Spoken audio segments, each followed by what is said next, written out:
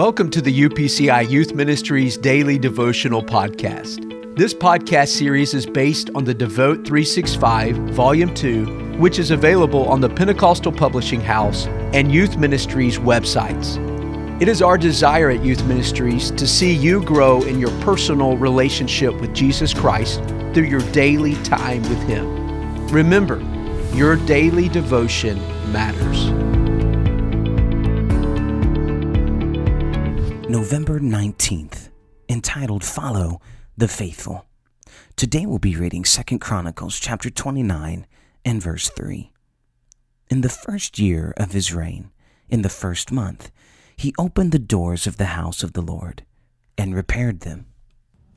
Hezekiah could have done whatever he wanted. He was the king, and no one could question his authority without severe retribution. But Hezekiah chose to follow in the faithful footsteps of his ancestor David, rather than imitate the wicked example of his more recent predecessors. Because of this, God's favor was restored to the kingdom. We also have a choice to make. We can walk after the wicked or follow the faithful.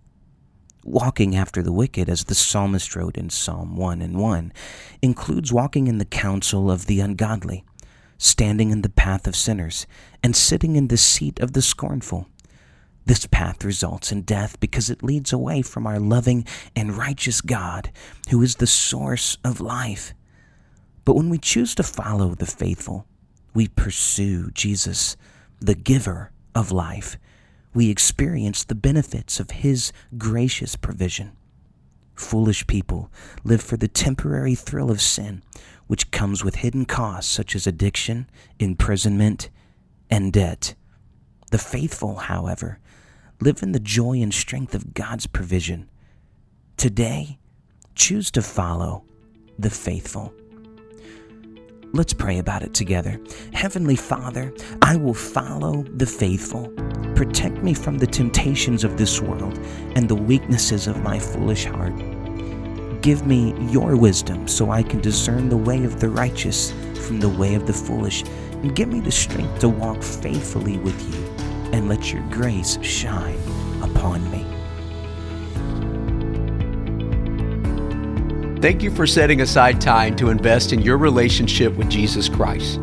Time spent with God and His Word is never time wasted.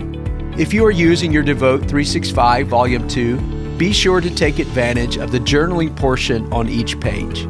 Also, don't forget to record your thoughts in the weekly recap portion. If you would like to purchase the Devote 365 Daily Devotional, click on the link in our podcast description to do so. Let us know if you are using this podcast by tagging us in your social media post with #Devote365. Thanks once again for joining us.